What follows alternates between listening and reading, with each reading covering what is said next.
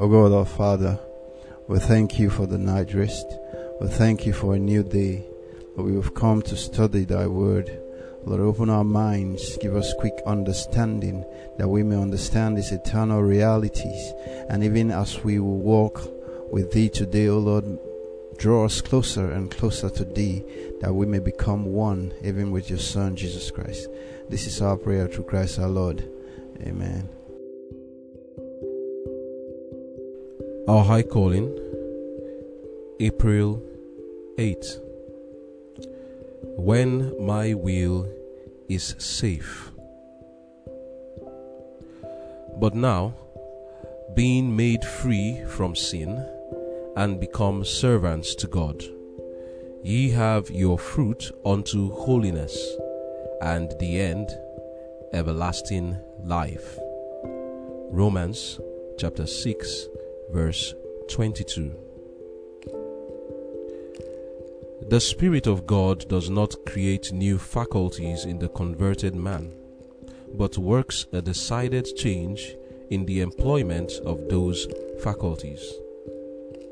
When mind and heart and soul are changed, man is not given a new conscience, but his will is submitted to a conscience renewed, a conscience whose dormant sensibilities are aroused by the working of the Holy Spirit. Through yielding to sin, man placed his will under the control of Satan. He became a helpless captive in the tempter's power. God sent his Son into our world to break the power of Satan and to emancipate the will of man. He sent him to proclaim liberty to the captives, to undo the heavy burdens, and to let the oppressed go free. By pouring the whole treasury of heaven into this world, by giving us in Christ all heaven, God has purchased the will, the affections, the mind, the soul of every human being. When man places himself under the control of God, the will becomes firm and strong to do right. The heart is cleansed from selfishness and filled with Christ-like love. The mind yields to the authority of the law of love, and every thought is brought into captivity to the obedience of Christ. When the will is placed on the Lord's side, the Holy Spirit takes that will and makes it one with the divine will. The Lord loves man. He has given evidence of this love by giving his only begotten Son to die for man, that through his grace he might redeem him from hostility to God and bring him back to his loyalty. If man will cooperate with God, the Lord will bring his will into connection with himself and will vitalize it by his own Spirit. The gospel must be received in order to regenerate the heart, and the reception of truth will mean the surrender of mind and will to the will of divine power. The will of man is only safe when united with the will of God. Amen. The title of our devotion is When My Will is Safe. Yesterday we began to study the mind, and we looked at the true force of the will. In previous devotions we have touched on the mind to some extent. In the devotion that is titled God's Part and Mine, that is March 26, we looked at how it is our duty to exercise the faculties God has given to us, and also we saw the laws of the mind, one of the devotions that was titled Beware of Satan's Devices. We looked at the laws of the mind and how we can operate with this mind to gain the victory. So we're going to be looking at a study, in-depth study on the mind in for some days now. We're going to be doing that. We already began that yesterday. So first of all, we need to understand, what is the mind? The mind, when we say the mind, it is the spirit of man. That is the part of us that constitutes our character. So the mind is the seat of the faculties of man. It is like a garden that is to be cultivated, and whatever is cultivated on it, the garden, which is the ground, already has some nutrients in it, and depending on what nutrients, how the ground, the mind is taken care of, then that will determine how the seed will be received and how that seed will grow. And this is the reason why Jesus talked about 4 different kinds of people who received the word. He talked about the stony ground hearers, those that were choked with thorns, and those that were also that fell on the wayside, and also that which fell on good ground. That ground refers to the mind. It refers to the mind of the person. So if the mind is not properly cultivated, then the seed of the word of God will not bring forth good fruit, and we cannot live the life that God will have us to live, and we will lose eternal life. This is one of the reasons why the mind, the study of the mind, is a very important, perhaps most important subject, because it is through the mind that we serve God. I'll read some passages from the Word of God to make us understand the importance of the mind. Firstly, Romans chapter 7, reading verse 24 and 25 says, "O wretched man that I am, who shall deliver me from this body of death? I thank God through Jesus Christ our Lord. So then with the mind, I myself serve the law of God, but with the flesh, the law of sin." So in this passage, we see that to serve God cannot be with the flesh, but with the mind. Another one, Romans 12 verse 2, and be not conformed to this world, but be transformed by the renewing of the mind, that ye may prove what is that good and acceptable and perfect will of God. So this means that if our mind is not renewed, we cannot prove what is that good and acceptable and perfect will of God. Another passage is Philippians chapter 2 verse 5, a popular one that says, "Let this mind be in you, which was also in Christ Jesus." 1 Corinthians 2 verse 16 says, "For who hath known the mind of the Lord, that he may instruct him? But we have the mind of Christ." That is what we ought to have. Philippians 2:5 says, "Have the mind of Christ." And 1 Corinthians 2:16, Paul says, "We have the mind of Christ." Do you have the mind of Christ? If you don't, God has tailored this devotion for all of us to the end that we should have the mind of Christ. So have in mind that as we are going through the study of the mind, the aim of it is to have the mind of Christ. Because unless you have the mind of Christ, you cannot have the character of Christ. Another passage is Matthew 12 verse 35. Jesus now speaking says, "A good man out of the good treasure of his heart," or his mind, "bringeth forth good things, and an evil man out of the evil treasure of his heart," or his mind, "bringeth forth evil things." Another one is in the book of Proverbs chapter 4 verse 23. "Keep thy heart," which is thy mind, "with all diligence, for out of it are the issues of life." Proverbs 23:7, "For as he thinketh in his heart or mind, so is he." So we are a function of our mind. Whatever we are thinking in our mind, that's what we are.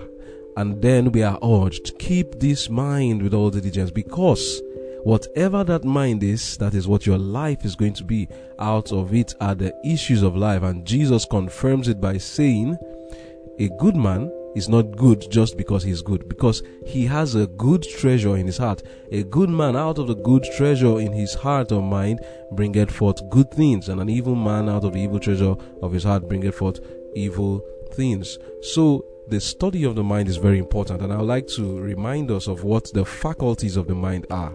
The faculties of the mind, number one, is the will, which we saw yesterday. The true force of the will. That is the controlling power of the mind. It is the deciding power. We looked at that yesterday. We have the reasoning powers. That is the ability to trace something, to think from cause to effect, and make sound judgments, good decisions by tracing from cause to effect. And then we have the conscience, a very spiritual part of us which the Holy Spirit uses. That is the part of our mind that has a power to hold us, or to hold us accountable, to know what is right and what is wrong. The conscience must be sharpened by the word of God, and we're going to look at that today, the conscience and the will. What we're going to look at in today's devotion is the relationship between the conscience and the will. Then we have the perception, that is your world view, how you see things. We have the memory, which is a bank of all that you have experienced. You can give yourself good memories or not. Study the word of God, you have good memories. Engage in good things, you have good memories. Engage in bad things, you have bad memories. Then the imagination. That is where we begin when we want to have a conversion experience. It's not with the will. We must first of all purify the imagination. If the imagination is corrupt, then the will find it difficult to do right. And then we have the intuition, which is something that is formed from experience, not necessarily following cause to effect and reasoning, but being connected, so connected with God that you can make good decisions, intuitive powers, because of the connection with God. So these are the faculties of the mind, and all of them are what we use to build a good character. I'll read now from Testimonies volume 4, page 606, paragraph 2. It says, every faculty in man is a workman that is building for time and for eternity. And by the way, for us to know more on this, we have already talked about it in the devotion that was titled God's Part and Mine, which was done in March 26, God's Part and Mine. We looked at that. Even another one was when we looked at Building for Eternity, which was in March 19. We talked a bit about that, so you can listen to that for more insights on the mind. So I'm reading now Testimonies volume 4, page 606, paragraph 2. It says, every faculty in man is a workman. All these faculties I mentioned now, the conscience, the will, the perception, intuition, imagination, reasoning, all of them, they are all workmen that is building for time and eternity. Day by day, the structure is going up, although the possessor is not aware of it.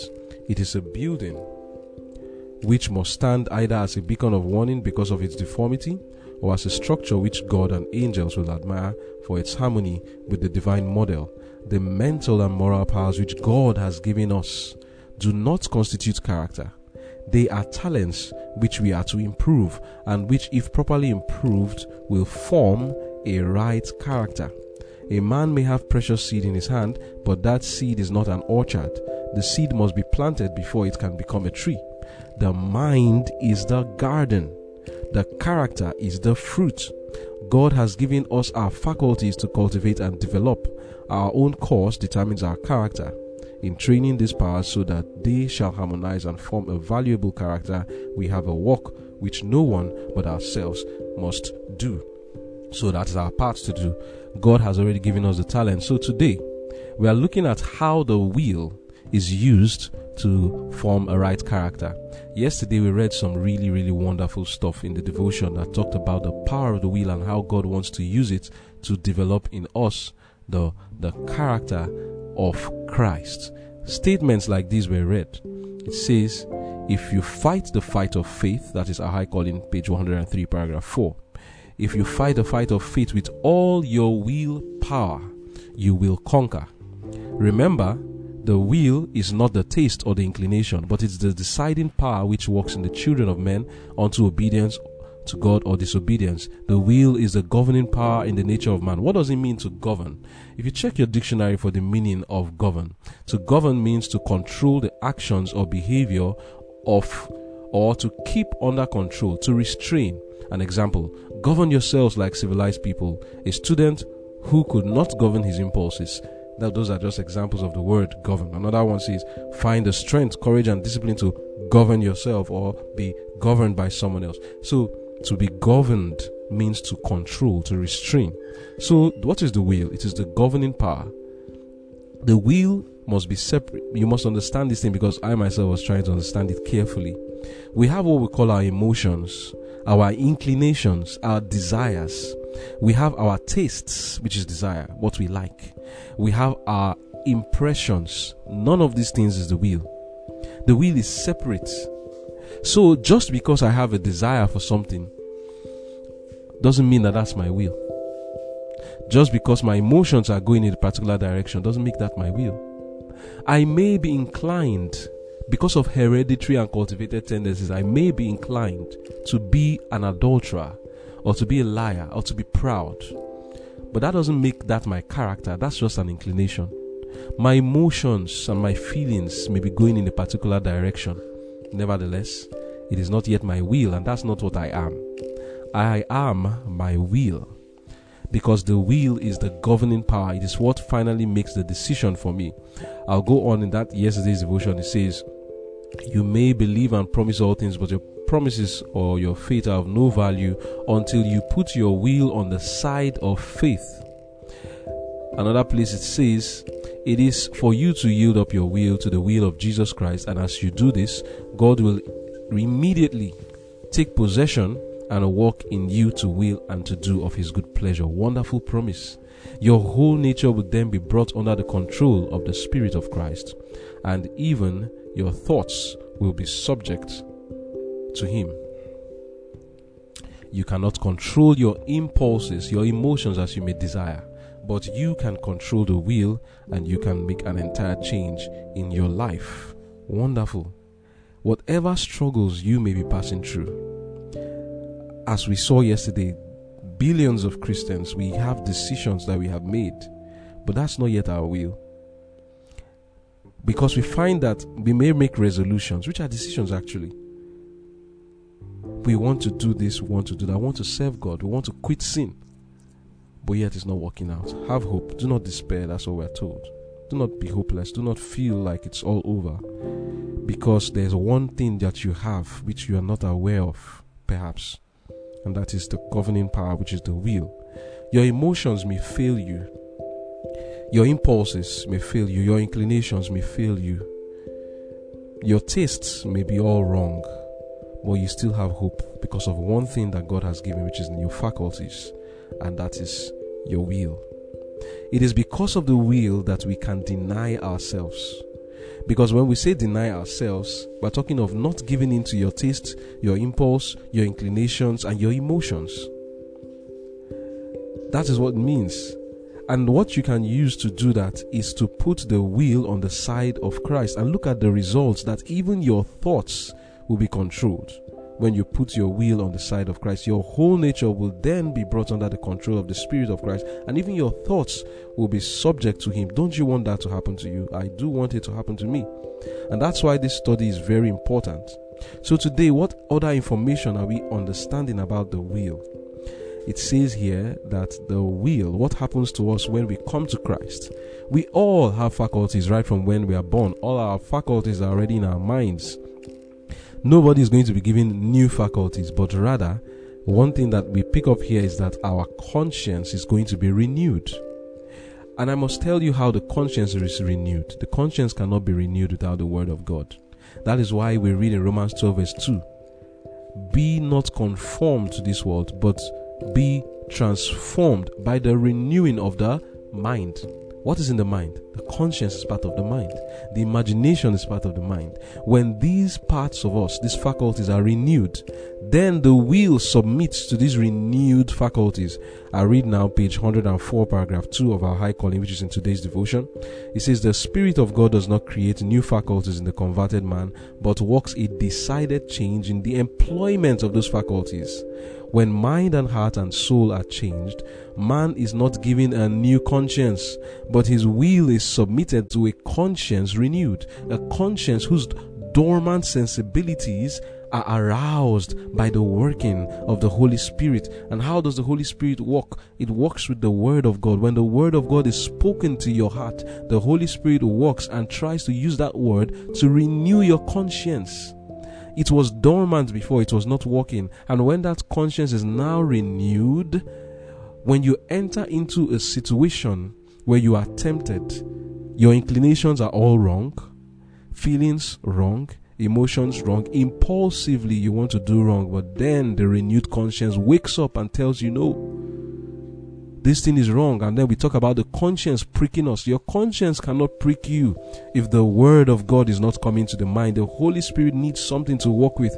So if you are standing or sitting under a sermon and someone is speaking the truth, that is why we need to hear the truth spoken to us often, because that truth is what the Holy Spirit uses to work.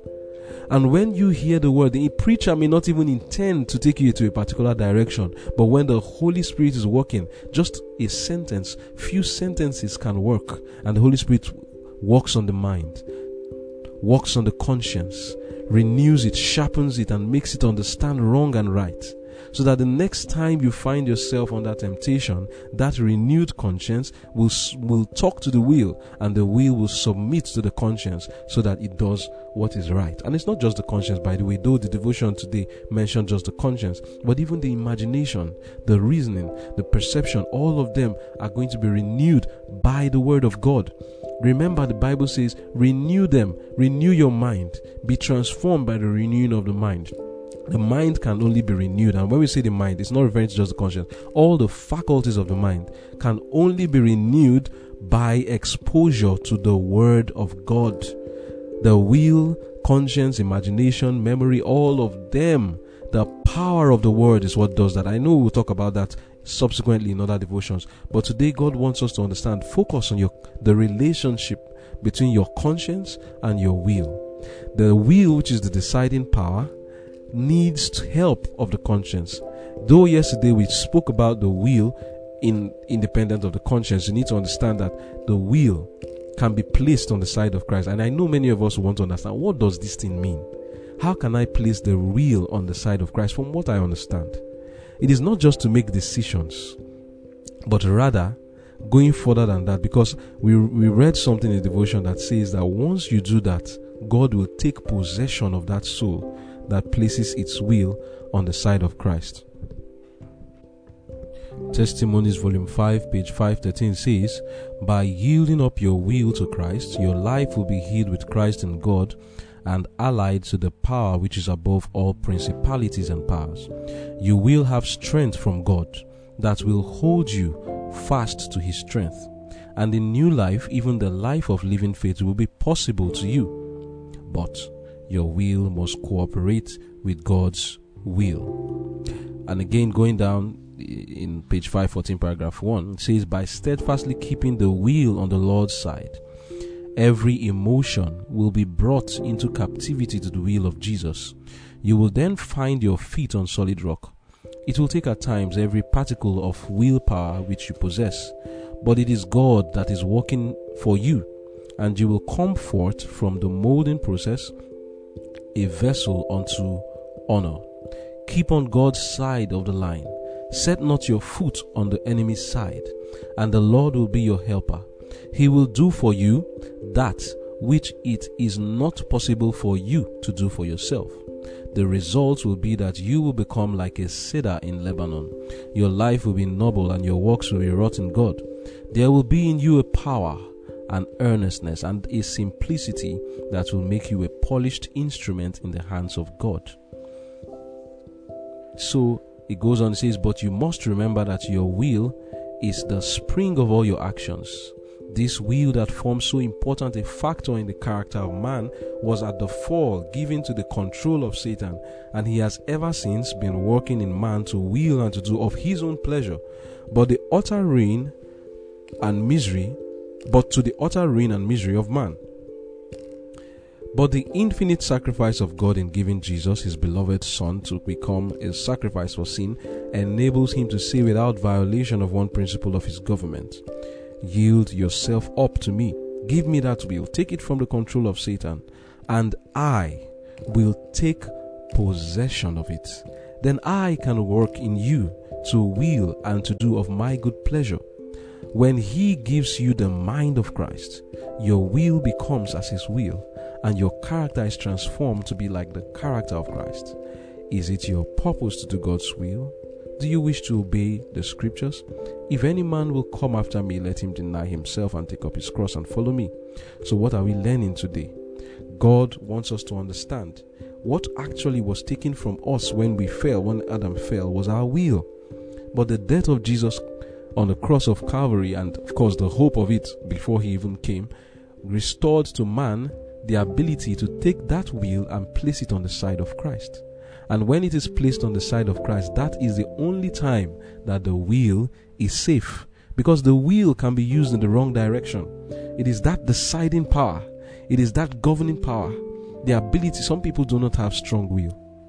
They are controlled by emotions, controlled by inclinations and impulses, and the will is dormant, it's not doing anything. The impulse is controlling the imagination, the inclinations, hereditary and cultivated, and the will is doing nothing. But if the will can be aroused to make decisions and follow after it, place it on the side of Christ, let the will not be on the side of the devil, then you will see good results, and then it will be safe for the will to exercise itself. I hear some people like Alexander the Great had strong will, but what?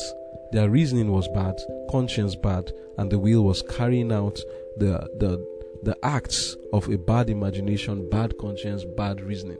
So that is why the will of itself must be placed on the side of Christ, independent of the conscience. But at the same time, the will, though placed on the side of Christ, should be under the control of a sanctified and renewed conscience, so that good acts can be carried out. And one thing I want us to understand is that we are not made up of our emotions. It's not our emotions that make us Christians. It's not our feelings that make us Christians. It is our actions. And that is why we should thank God. Some of us may struggle with emotions. We may struggle with different hereditary tendencies. But remember that that's not what makes you a Christian. I read now Testimonies for volume 5, page 515, paragraph 2. It says, "There is no such thing as following Christ unless you refuse to gratify inclination and determine to obey God. It is not your feelings, your emotions that make you a child of God, but the doing of God's will. A life of usefulness is before you. If your will becomes God's will, then you may stand in your God-given manhood, an example of good works. You will then help to maintain rules of discipline instead of helping to break them down." So, are we expecting that our inclinations to sin will go? No. Are we expecting that our emotions may all get good right now? No. Are we expecting that all our imaginations will first of all be pure? No, we are not expecting that. I may still have wrong inclinations. I may still have thoughts that may be going in the wrong. Suggestions may come up that are wrong, not necessarily thoughts that I'm dwelling on that are wrong, because that would be sin. But the will is what makes my decisions and forms my actions. So till I die, I may be tempted in a particular direction by besetting sins, but I may continually use my will to deny myself and stay in the side of Christ. Because if my will is placed on the side of Christ, the inclination may do what it likes, the impulses may continue to press in one direction, and the emotions and feelings and desires may be in one direction. But as far as my will is on the side of Christ, He will take possession of my heart and my soul and my conscience, and every of my decision will be as that of my Lord and Savior Jesus Christ. My prayer that all of us will experience this in Jesus' name. Amen. The last part of the reading, I just want to add, it says, "The gospel must be received in order to regenerate the heart, and the reception of truth will mean the surrender of mind and will to the will of divine power." In other words, the sign that I have received the gospel is that my will, I will surrender my will, my mind, to the will of the divine power. The will of man is only safe when united with the will of God. Years ago, an article was printed out in a newspaper, ran an article that read, the headline was, "Who killed more, Hitler, Stalin, or Mao?" Remember Chairman Mao.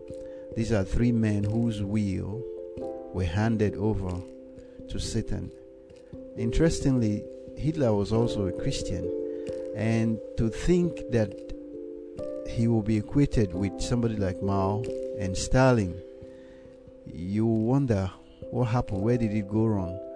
But these were men who were remotely controlled. That's what Satan is doing. Our wheels are our remote control.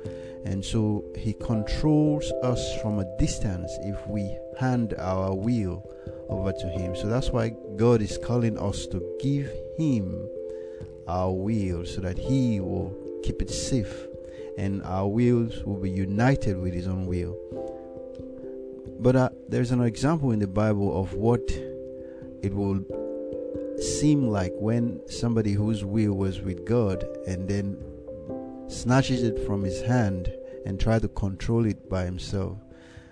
A man called Solomon, the king, the wise King Solomon. The wisdom that Solomon desired above riches, honor, or long life, God gave him. His petition for a quick mind, a large heart, and a tender spirit was granted. God gave him wisdom and understanding exceeding much, and largeness of heart, and even as the sand that is on the seashore. And Solomon's wisdom excelled the wisdom of all the children of the east country and all the nations of Egypt, for he was wiser than all men, and his fame was in all nations round about. And as a result of the wisdom, a case was brought to him where two mothers were struggling one baby, and then when he passed on judgment and the way the case played out, all Israel heard it, and they feared him. They feared the king, for they saw that the wisdom of God was in him to do judgment. 1 Kings chapter 3 verse 28. The hearts of the people were turned toward Solomon as they had been turned toward David, and they obeyed him in all things. For many years, Solomon's life was marked with devotion to God, with uprightness and firm principle, and with strict obedience to God's commands. And as a result, Israel was the light of the world, showing forth the greatness of Jehovah, not in the surpassing wisdom, the fabulous riches, the far-reaching power and fame that were his, lay the real glory of Solomon's early reign, but in the honor that he brought to the name of God, of the name of the God of Israel, through a wise use of the gifts of heaven. Now here is where the problem begins to come in. In his own words, he said, "And whatsoever mine eyes desired, I kept not from me.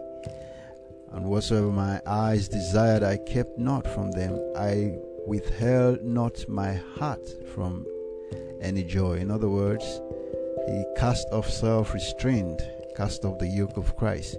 He began to carry his own burden. But when he looked back, he said, "I hated life. Yea, I hated all my labor which I had taken under the sun." Ecclesiastes chapter 2 verse 4 to 18. He narrated his experience when he tried to handle his own will by himself. And here's a story of how he began to struggle. See, but after a morning of great promise, his life was darkened by apostasy. I'm reading from Patriarchs and Kings, page 51. It says, "History records the melancholy fact that he who had been called Jedidiah, beloved of the Lord, he who had been honored by God with tokens of divine favor, so remarkable that his wisdom and uprightness gained for him worldwide fame, he who had led others to ascribe honor to God, turned from the worship of Jehovah to bow before the idols of the heathen." See, by his own bitter experience, Solomon learned the emptiness of a life that seeks in earthly things its highest good. He erected altars to heathen God, only to learn how vain is their promise of rest to the spirit. When we leave Christ, who is promising us rest, and looking for rest in the things of this world, our own end will be like Solomon. It's a gloomy and soul-harassing thoughts troubled him night and day. For him there was no longer any joy of life or peace of mind, and the future was dark with despair. Yet the Lord forsook him not. By messages of reproof and by severe judgment, he sought to arouse the king to a realization of the sinfulness of his cause. He removed his protecting care and permitted adversaries to harass and weaken the kingdom. The Lord stirred up adversary unto Solomon, Hadad the Edomite. God stirred up another adversary, Rezon, the captain of a band, who abhorred Israel and reigned over Syria, and Jeroboam, Solomon's servant, a mighty man of valor. Even he lifted up his hand against the king. So if you look, sometimes you look back and see people who are fighting you. Some of them, God is allowing them to remind you, to stir you up, to arouse us that we are taking a route that might end in defeat. So we must look back and take stock. In seeking to strengthen his relations with the powerful kingdom lying to the south of Israel, Solomon ventured upon forbidden ground. Satan knew the results that will attend obedience, and during the earlier years of Solomon's reign, years glorious because of the wisdom, the beneficence, and the uprightness of the king, he sought to bring in influences that will insidiously undermine Solomon's loyalty to principle and cause him to separate from God. That the enemy was successful in this effort, we know from the record. Solomon made affinity with Pharaoh, king of Egypt, and took Pharaoh's daughter and brought her into the city of David. 1 Kings chapter 3 verse 1. Solomon flattered himself that his wisdom and power of example will lead his wives from idolatry to the worship of the true God, and also that the alliance thus formed will draw the nations round about into close touch with Israel. Vain hope. Solomon's mistake in regarding himself as strong enough to resist the influence of hidden associates was fatal. And fatal, too, the deception that led him to hope that notwithstanding a disregard of God's law on his part, others might be led to revere and obey its sacred precepts. So you see the danger here in our lives, the power of influence. He thought that, even if I do this, nobody should copy me because I have a right to do it. But here we see that his actions led the nation to copy his examples. From a human point of view, this marriage, though contrary to the teachings of God's law, seemed to prove a blessing. But in forming an alliance with a hidden nation and sealing the compact by marriage with an idolatrous princess, Solomon rashly disregarded the wise provision that God had made for maintaining the purity of his people. The hope that his Egyptian wife might be converted was but a feeble excuse for the sin. And what was the end of it? You see, when he was getting old, these marriages he contracted with women from all over the world, they turned his heart from following God into worshiping idols, and he built altars for all the gods of these nations in Israel and forced Israel to begin to worship those idols. He whose wisdom through God's power had helped him rescued a baby who was about to be divided and giving the baby back to the mother. The same Solomon, when his will was now given over to Satan, when Satan now had control over him, Satan built idols and altars to Chemosh, to Milcom, the gods of the Sidonians, where babies, children were burned in fire. That's what will happen to the man whose conscience, as we've been told, whose will is given over to Satan. He will control it and he will use it masterfully to do things that even our ears will tingle when we hear them. Thus, pride and ambition, prodigality and indulgence bore fruit in cruelty and exaction. The conscience of Solomon was seared. So we see that our example is truly Christ, who was lowly and meek. I now remember the story of Edson, a young man in the 1800s, where the mother wrote a letter to him. He was dressing extravagantly and he was paying attention too much on the pride of dress. And the mother said that you're not supposed to be seeking this extravagant life in adornment. Say they will not recommend you.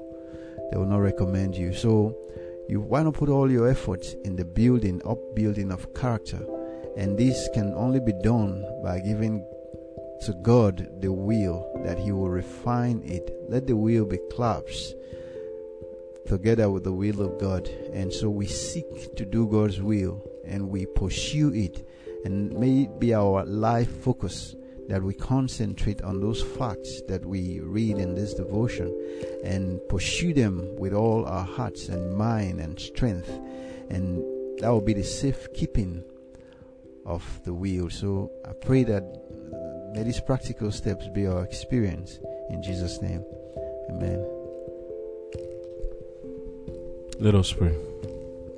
We thank you, loving Father, for giving us all this information and all the plans that you have put in place to lift man out of his fallen state. Thank you for the death of Jesus on the cross to restore our will back to us. Now, Lord, we pray these things may be vague to the mind and we may not understand clearly what it means to put the will on the side of Christ and to yield it to Him. But the results, as we have read, are wonderful. Lord, thank you for hearing, and I know you'll hear us even more. Please help us to understand more clearly how to yield our will to God. Help us, Lord, to understand more definitely what it means for us to understand the true force of the will, and that by this faculty, by your grace, we shall have that mind of Christ. Purify our imagination, awaken and arouse our consciences, Lord. Give us sound judgment and reasoning. Help us, Lord, that our perceptions too shall be pure. Give us the grace, Lord, to have that mind of Christ, that we may glorify your name in this life. Thank you, Lord, for hearing our prayers. In Jesus' name I've prayed. Amen.